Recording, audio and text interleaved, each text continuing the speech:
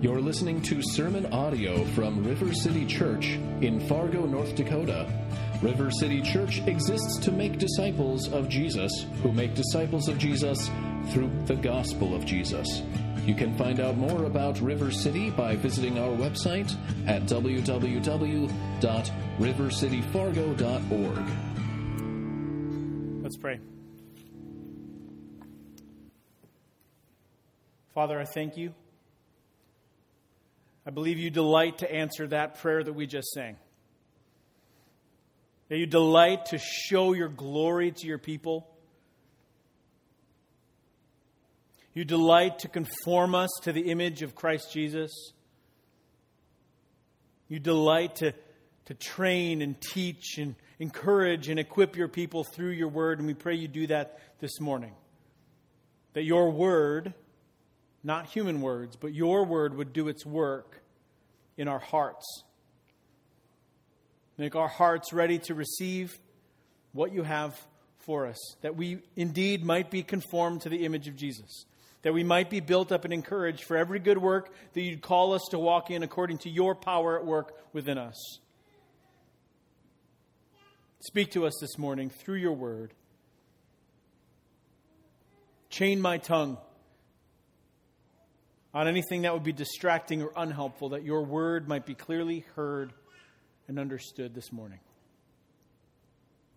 Encourage and build up your people, we pray. In Jesus' name, amen and amen. You can have a seat. Good morning. We are continuing our series in the book of Exodus. Also, welcome back to 2 services this morning. As much as we love worshiping together in one service, it's rich, it's full, everyone's singing loud. It's sometimes uncomfortably full just because everyone's jammed in together, but we enjoy that. Okay, I enjoy that in the summer. This format in 2 services creates space for us to actually invite other people in, not only here on Sunday mornings in these chairs, but also in our kids' classrooms for the growing number of children that we have. And the aim of all of that is to welcome people in to meet and experience Jesus and to know the redemption that is available to all that have faith in him. That's why we do what we do. So with that, welcome. We're glad that you're here. Here at River City, we tend to preach through books of the Bible a chunk at a time. And last week, we began our preaching series in this Old Testament book of Exodus. And despite some technical difficulties we had last week, you can go on our website if you missed that and you'd like to get a little bit of an introduction to the series as a whole and to the book. That's available there if you'd like it. The subtitle for our series comes from God's own words in the book of Exodus, where multiple times God says, "I am your God." There's this consistent refrain and reminder in the book of the Lord himself saying, "Here I am. I am your God who hears your cries. I am your God who brought you up out of the land of Egypt," and so on. We'll hear that refrain over and over again. Last week we outlined 3 main things that Exodus does that will help us as we study the book together over these next number of weeks. 1, Exodus tells us who God is. 2, Exodus tells us what it means to be God's people. And 3, Exodus shows us the shape of redemption. And so that's kind of the hope that as we study this book together, as we're working through the history and the story that is being told, that we will read it through this lens, through these questions of what is this teaching me about who God is, his character, his purposes. 2, what is this teaching me about what it means to belong to him? If we truly are his people, then maybe it has something to say to us as well. And 3, where do I see God's work of redemption and restoration and healing and forgiveness on display in this story? So I want us, week in and week out, to look at our text through those lenses. We've provided a small bookmark. You can print off, you can stick it in your Bible or in a notebook. If you don't get the weekly update, shameless plug, it's just a weekly email that gives the list of announcements and things. We also include things like this so you can read ahead. So like next week, we're off-site. We'll be at the park down here at 10 a.m. It'll be awesome, singing in the park. One of my favorite sanctuaries to sing in is the one that God fashioned by growing trees and grass with his own hand. So we're going to do that next week. But then the week after, we're going to be looking at Exodus 3 and 4. So this gives you a chance to read ahead and kind of know where we're going to be each week. Now, today, we're going to cover chapters 1 and 2 of Exodus. So if you need a Bible, you can turn your Bibles to Exodus chapter 1. And if you need one, you can slip your hands up, and some folks will be coming around, and you can read along. Now, one of the challenges with doing a book like this in this kind of 11, 12-week time frame is that it would be challenging, to say the least, to read word for word every verse that we're going to study in a given section. Today we could read all of the verses from chapters 1 and 2, and there really aren't that many. But as we get a little further along, that makes it challenging. So what our plan is, not to skip over parts, but because of the narrative nature of it, to pull out a few passages from the larger section that will be our anchors, if you will, to the text we're studying. So this morning we'll have 3. Exodus 1, verses 8 through 10. Exodus 2, verses 1 through 3 and verse 10, and Exodus 2, 23 through 25. We're going to kind of focus or read these texts as our anchors as we then work our way through the larger narrative. I hope that makes sense. So, we're going to start in Exodus chapter 1, starting in verse 8. We're going to read our text this morning and then unpack them together in our time. This is the word of the Lord for us this morning. Exodus chapter 1, starting in verse 8. Now there arose a new king over Egypt who did not know Joseph. And he said to his people, "Behold, the people of Israel are too many and too mighty for us. Come, let us deal shrewdly with them, lest they multiply. And if war breaks out, they shall join our enemies and fight against us and escape from the land." Second passage, Exodus chapter 2, verses 1 through 3, and then verse 10. Now a man from the house of Levi went and took as his wife a Levite woman. The woman conceived and bore a son. And when she saw that he was a fine child, she hid him 3 months. When she could hide him no longer, she took for him a basket made of bulrushes, daubed it with bitumen and pitch, and put the child in it and placed it among the reeds by the riverbank. Verse 10. When the child grew older, she brought him to Pharaoh's daughter, and he became her son. She named him Moses because, she said, I drew him out of the water. Exodus chapter 2, our final passage, verses 23 through 25. And during those many days, the king of Egypt died, and the people of Israel groaned because of their slavery and cried out for help. Their cry for rescue from slavery came up to God, and God heard their groaning, and God remembered his covenant with Abraham, with Isaac, and with Jacob. God saw the people of Israel, and God knew. This is God's holy word for us this morning.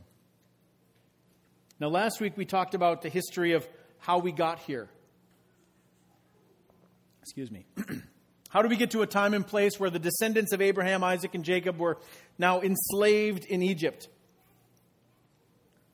If you remember, God had provided protection and provision for them. He, in a time of famine, actually made a way for them to thrive, not just survive, in Egypt.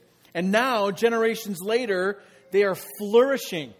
They have multiplied and they grew strong. And the Egyptians, specifically a new Pharaoh, subjected them to hardship and affliction.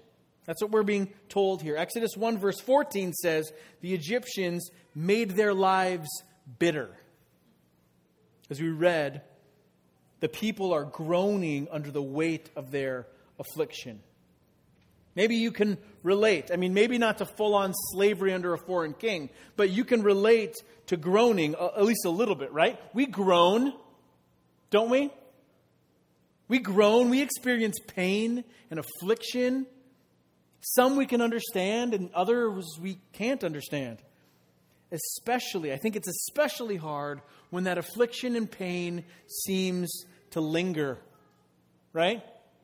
When it doesn't seem to have an end in sight. And we tend to wonder, what are you up to in this, God? And when it goes on long enough, we might even wonder, like, is there Is there an end to this? Is it even worth praying about this situation anymore? Because I keep praying the same things, and yet there's still no answer that I can see. So what's the point? Maybe you haven't gotten there. I pray my own heart and our hearts are kept from that kind of bitterness. But the reality is, so often in times like that, God seems absent.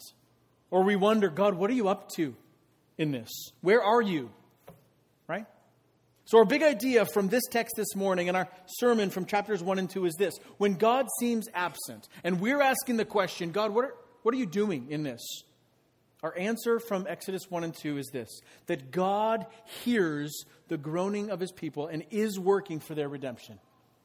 So what I want us to pull from this text this morning, that when we're asking, God, what are you up to? Where are you?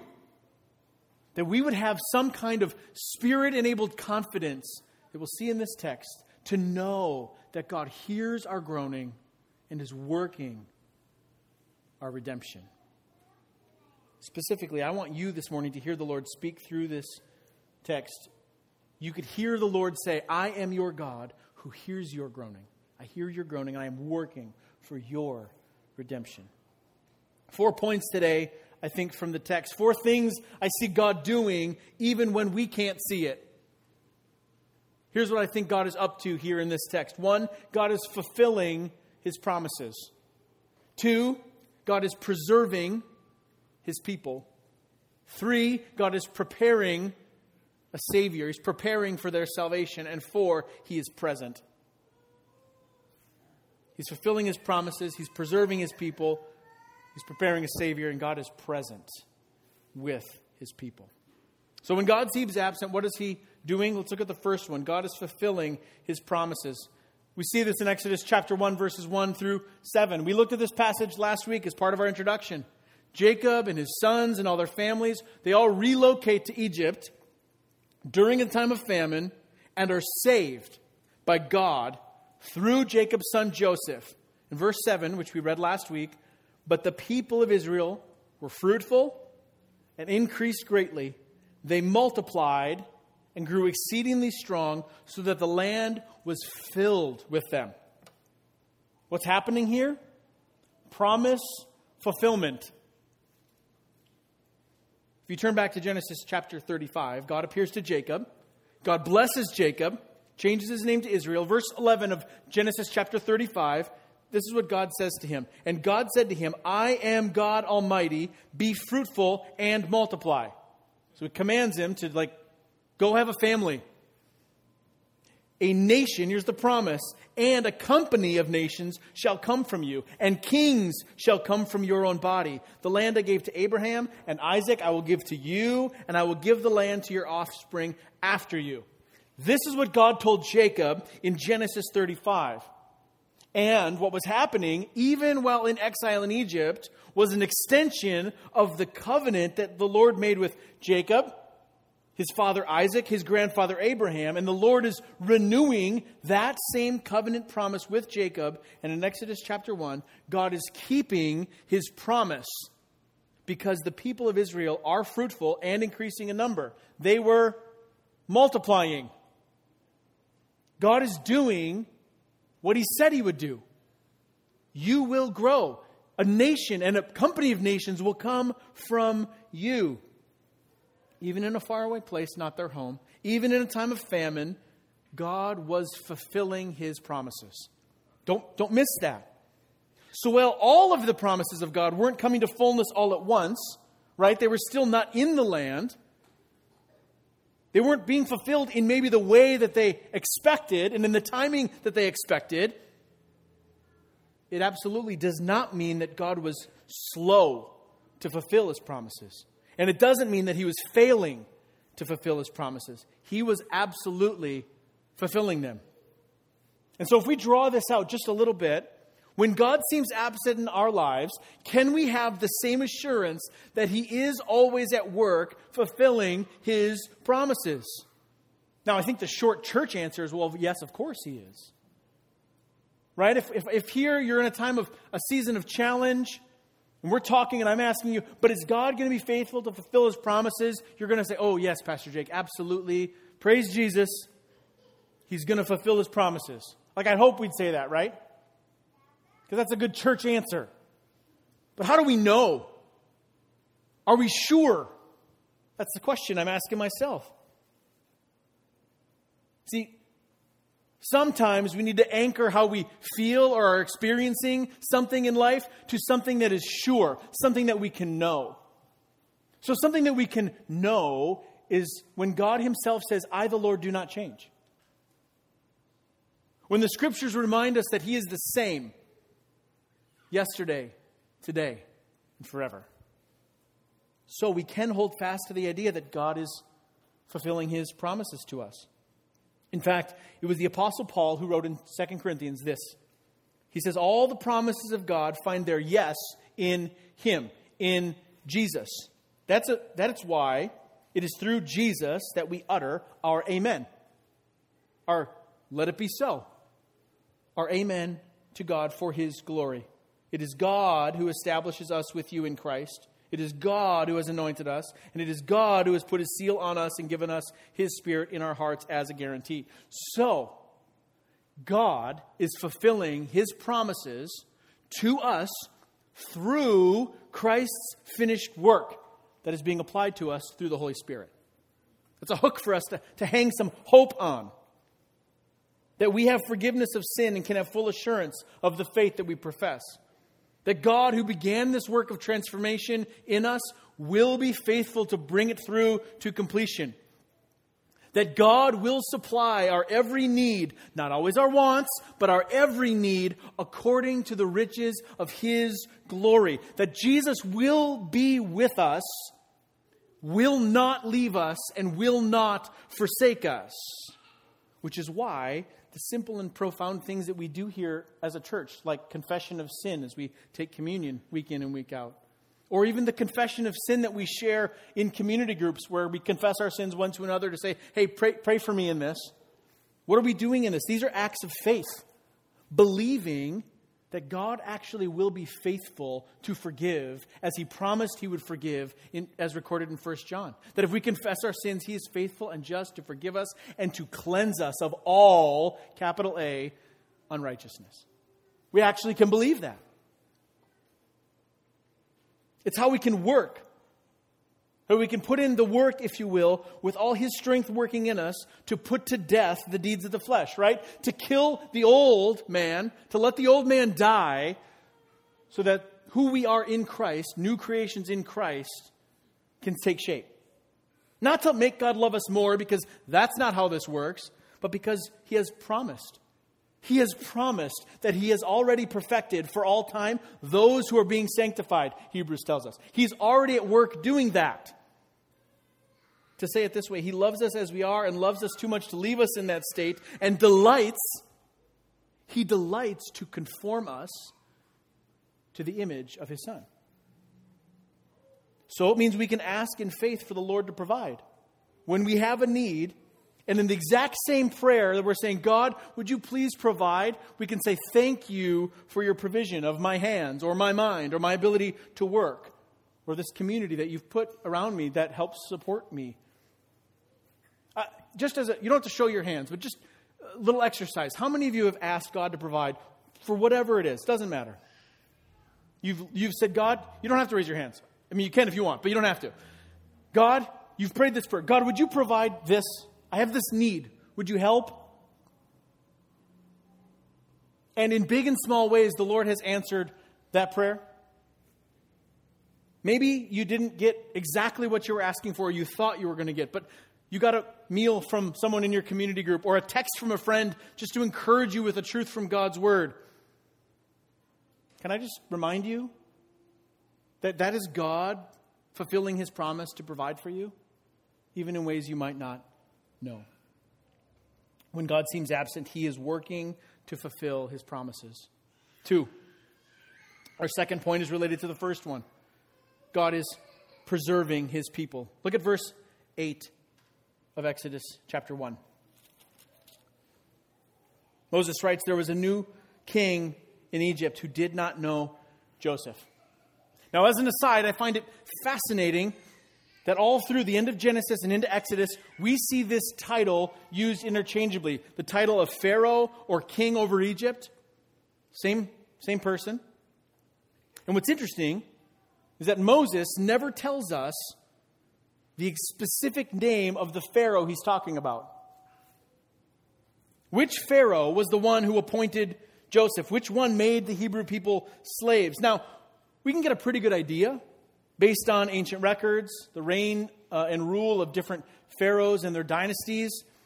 But in the end, it doesn't really matter. The bigger picture here is that there is a nation, Egypt, which has grown up from the time of Babel, Genesis chapter 11, that has rejected God and has set up for itself a leader, one whom they treat as a god.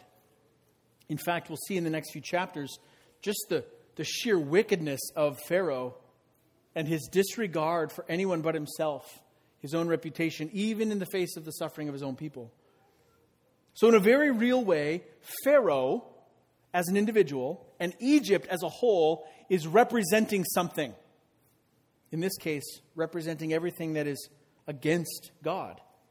Pharaoh is the prime example of the logical end of what rebellion looks like. Rebellion against God looks like the Pharaoh that we find in Exodus. In fact, to really get our minds around this, we have to go back to Genesis chapter 3. Now, you don't have to turn there, but in Genesis chapter 2, God creates male and female, says this is very good, joins them together as husband and wife. He's like, look, I did a thing. It is very good. Genesis chapter 3, of all the trees God gave Adam and Eve, he said, there's just one. The whole garden is yours except for this one. Just this one. Satan, in the form of a serpent, comes and convinces Eve to eat of that tree. She gives some to Adam and he eats, and sin enters. Shame enters. God comes and addresses Adam and says, hey, what have you done, Adam? I mean, God knows what he's done. He's trying to, like a good parent, being like, you need to just confess here. What have you done? And Adam blames Eve, and Eve blames the serpent. And this is what God says in Genesis chapter 3. The Lord God said to the serpent, verse 14, because you have done this, cursed are you above all livestock and above all the beasts of the field. On your belly you shall go, and dust you shall eat all the days of your life. Here's the good part, verse 15. I will put enmity, strife, conflict, enmity between you and the woman, and between your offspring and her offspring. He shall bruise your head, and you shall bruise his heel. Okay, here's what I see here. The people of Israel here are essentially the offspring of Eve. They come through the line of Noah and the whole shebang. They're descendants of Abraham, Isaac, and Jacob. And here, they're under attack. They are bruised, if you will, by the offspring of the serpent, who is Satan. Now, I'm not saying that Pharaoh and the Egyptians are the offspring of the serpent in the same way that Israel is the offspring of Eve. But Pharaoh here is representative of the seed of the serpent. If you really wanted to get into it, serpent imagery in Egypt is actually really fascinating. That's a tangent we're not going to go down. But ultimately, the one who rejects God, who set himself up as a god unto himself, is seen clearly in the example of the Pharaoh. Pharaoh, or the line of pharaohs, represents the epitome, the prime example of human evil.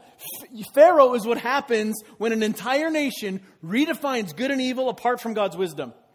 If you want to redefine good and evil apart from God's wisdom, what do you get? Pharaoh. And so the seed of the serpent is bruising the heel of the seed of the woman, who are the children of promise. And yet, as we talked about last week, it doesn't seem to be working like Pharaoh thought it would. Pharaoh was worried the Hebrew people would grow too large, so, verse 11, the Egyptians afflicted them with heavy burdens. Verse 12, but the more they were oppressed, the more they multiplied, the more they spread abroad.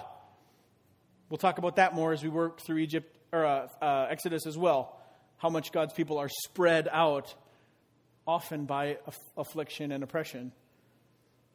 But it backfires. They were going to multiply and grow no matter how ruthless Pharaoh was, because God said that they would grow. make note of this. You don't have to write in your Bibles. Maybe if you do. There is no force of human will that can resist God's ability to fulfill his promises and bring salvation and blessing to all the nations. There is no force of human will that can resist God's ability to fulfill his promises and to bring salvation and blessing to all nations.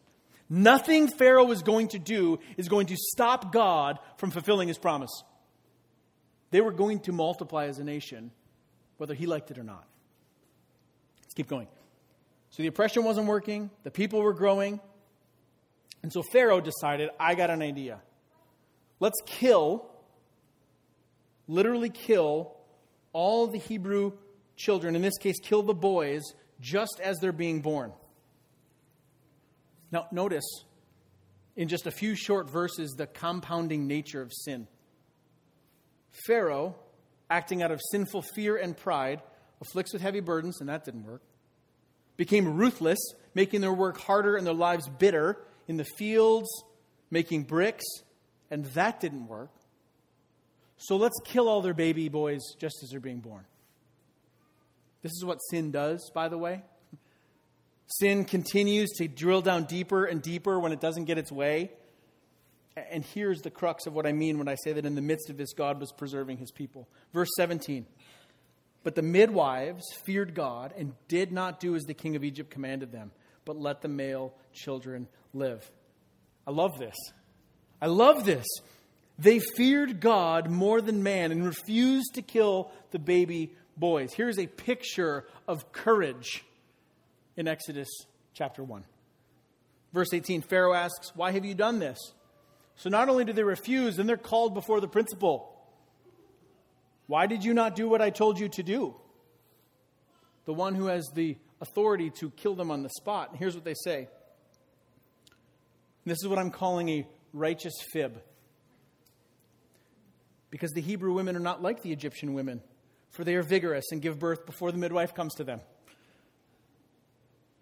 Now, is it possible that God did something supernatural through the Hebrew women giving birth, that they were just popping out babies before the midwives could get there? It's possible. It's possible.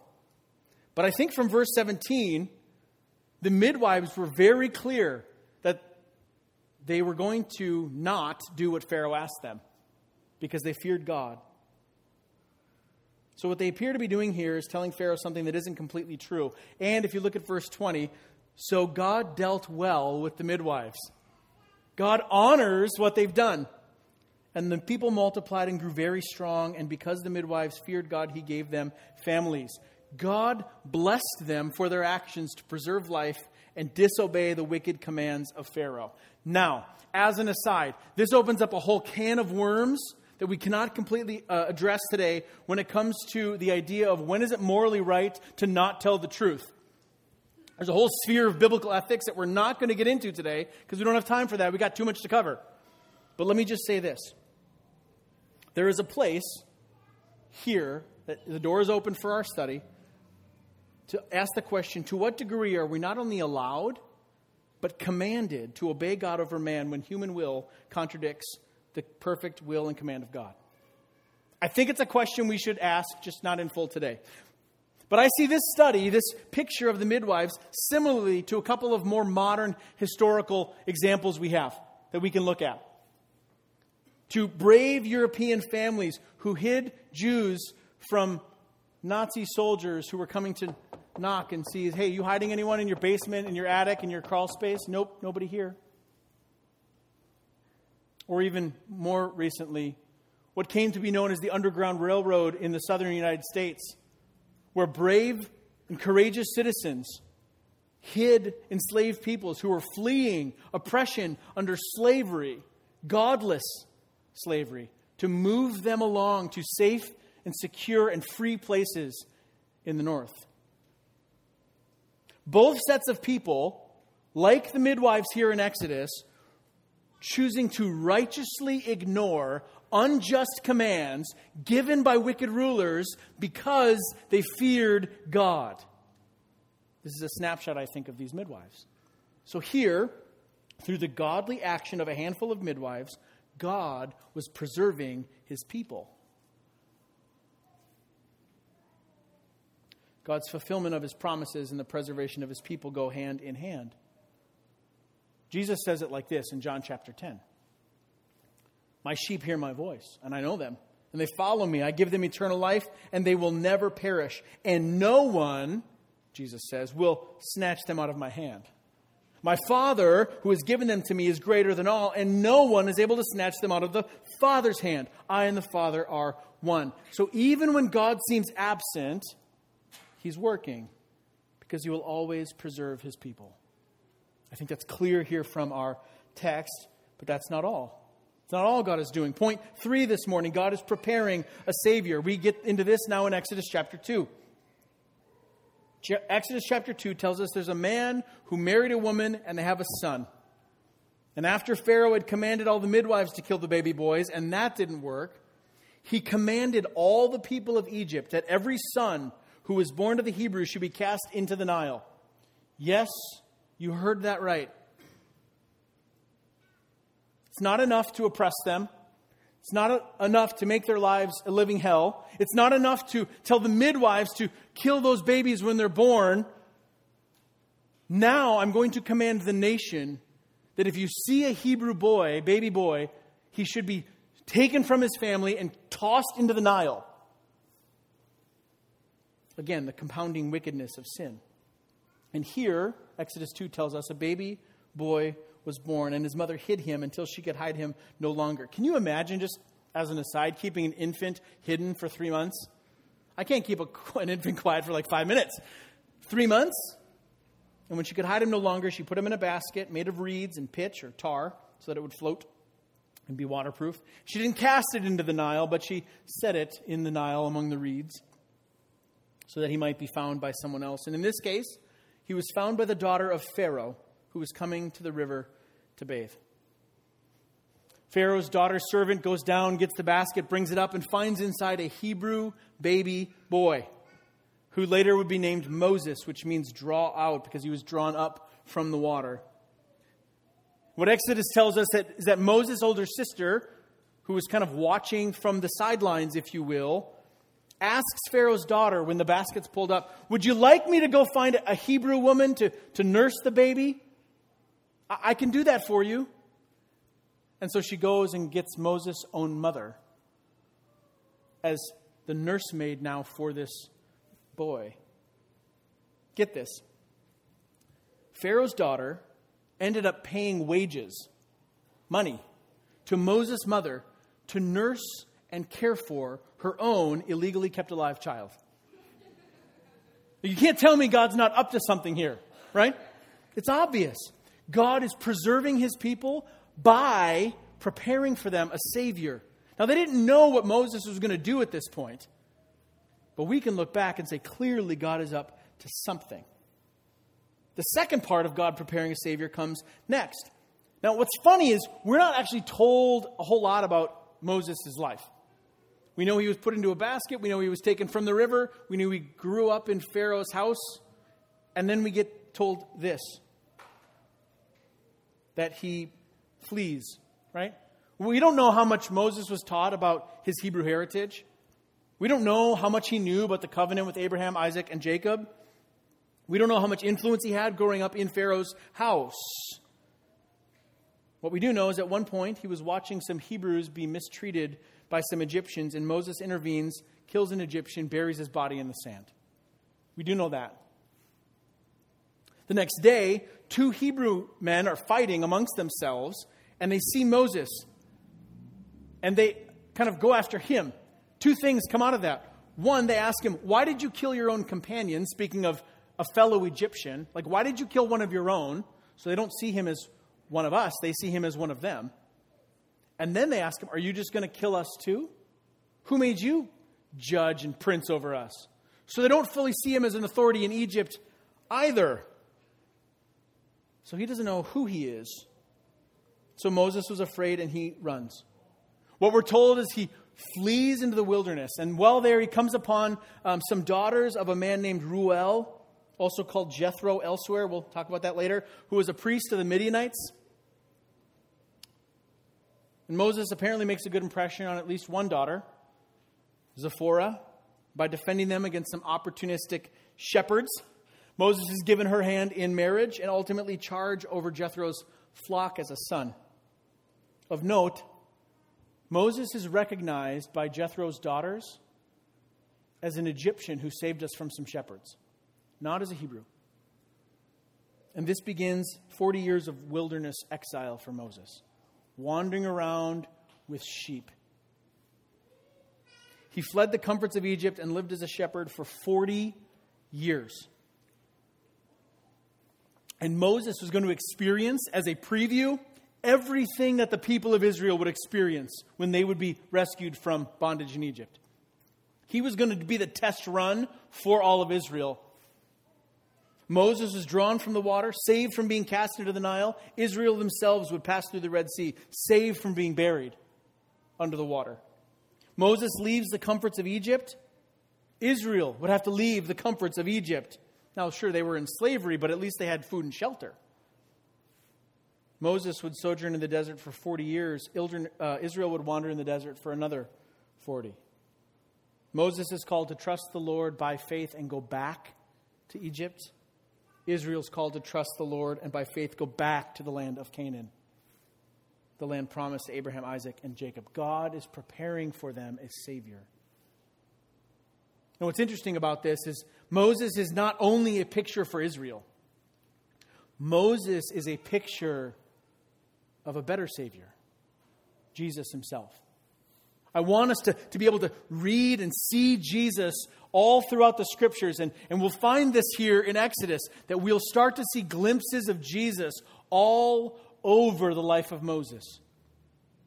Here's just one way that we'll do that. Like Moses, Jesus was born to be a Savior for his people. Like Moses, Jesus was rescued from a wicked king at birth.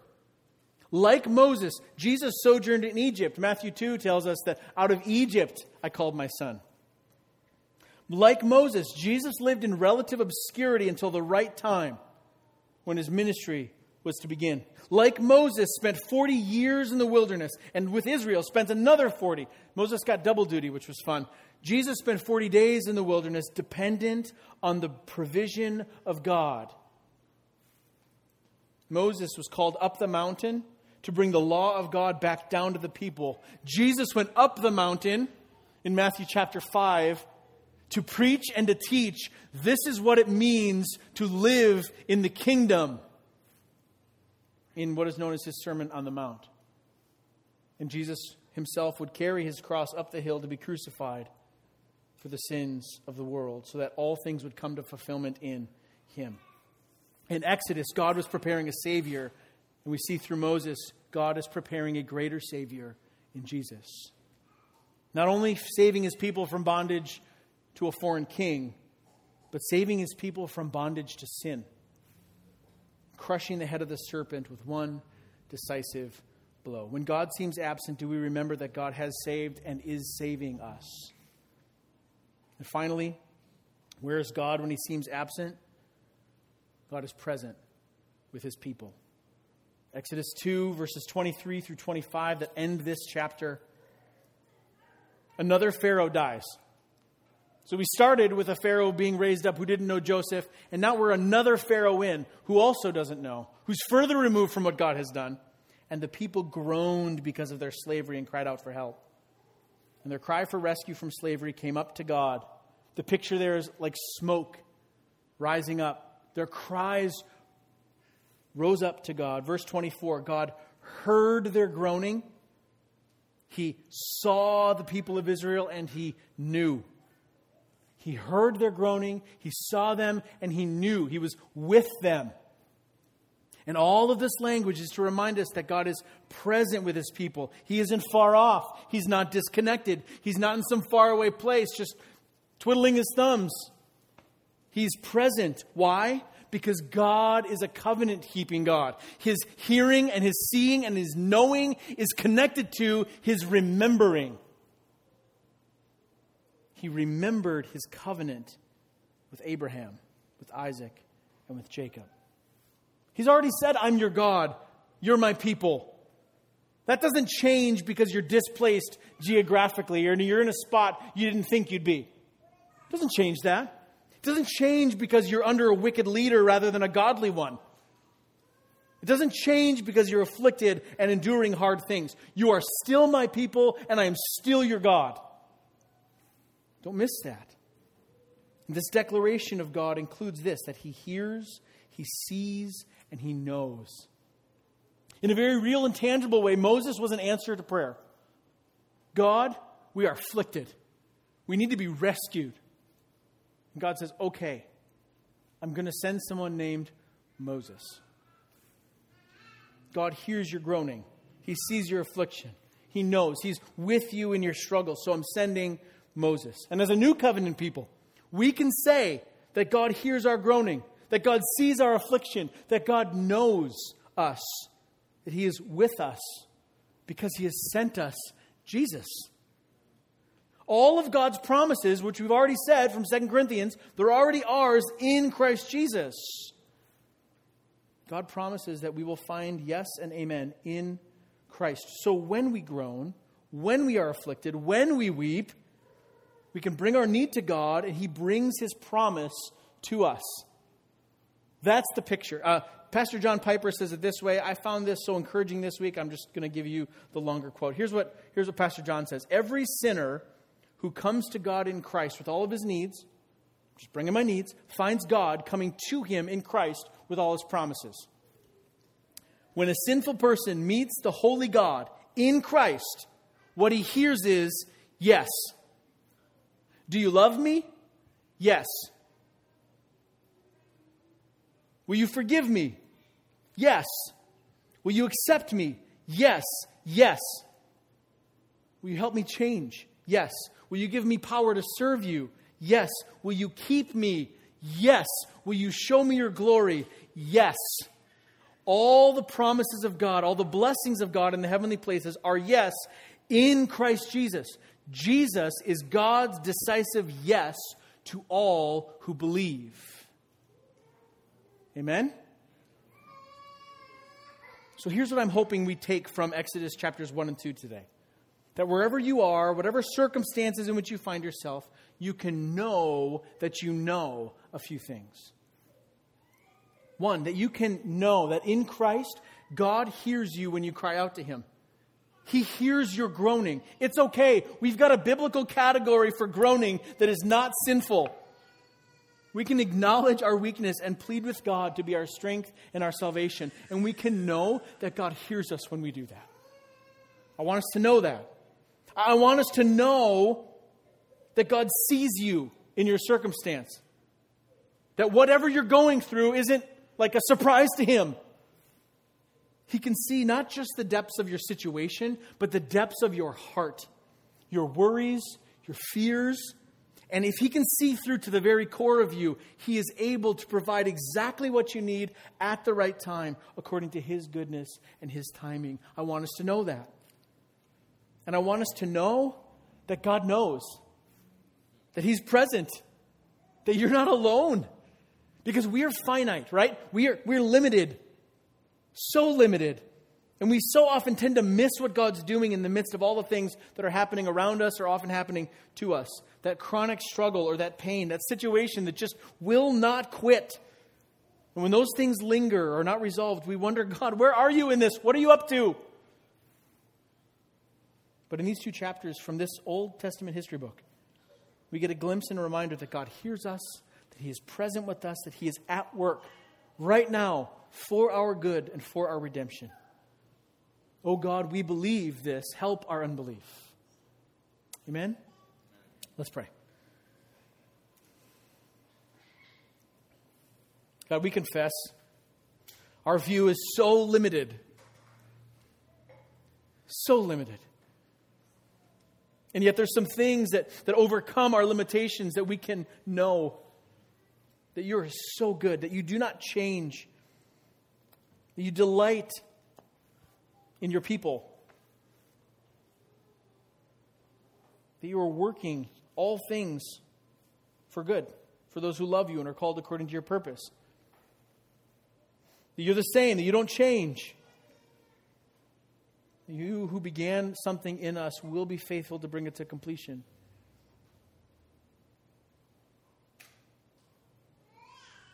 Would you do the miraculous and lift our eyes from our circumstances to see the beauty of Jesus again? That we would see with fresh eyes His goodness, the provision to save us, to rescue us, to encourage us, to comfort us.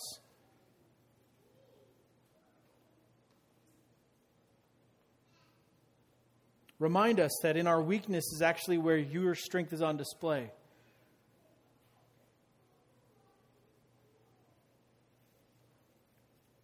Thank you, God, that you hear us, that you see us, and that you're present with us. Would you encourage and build up your people? Pray this in Jesus' name.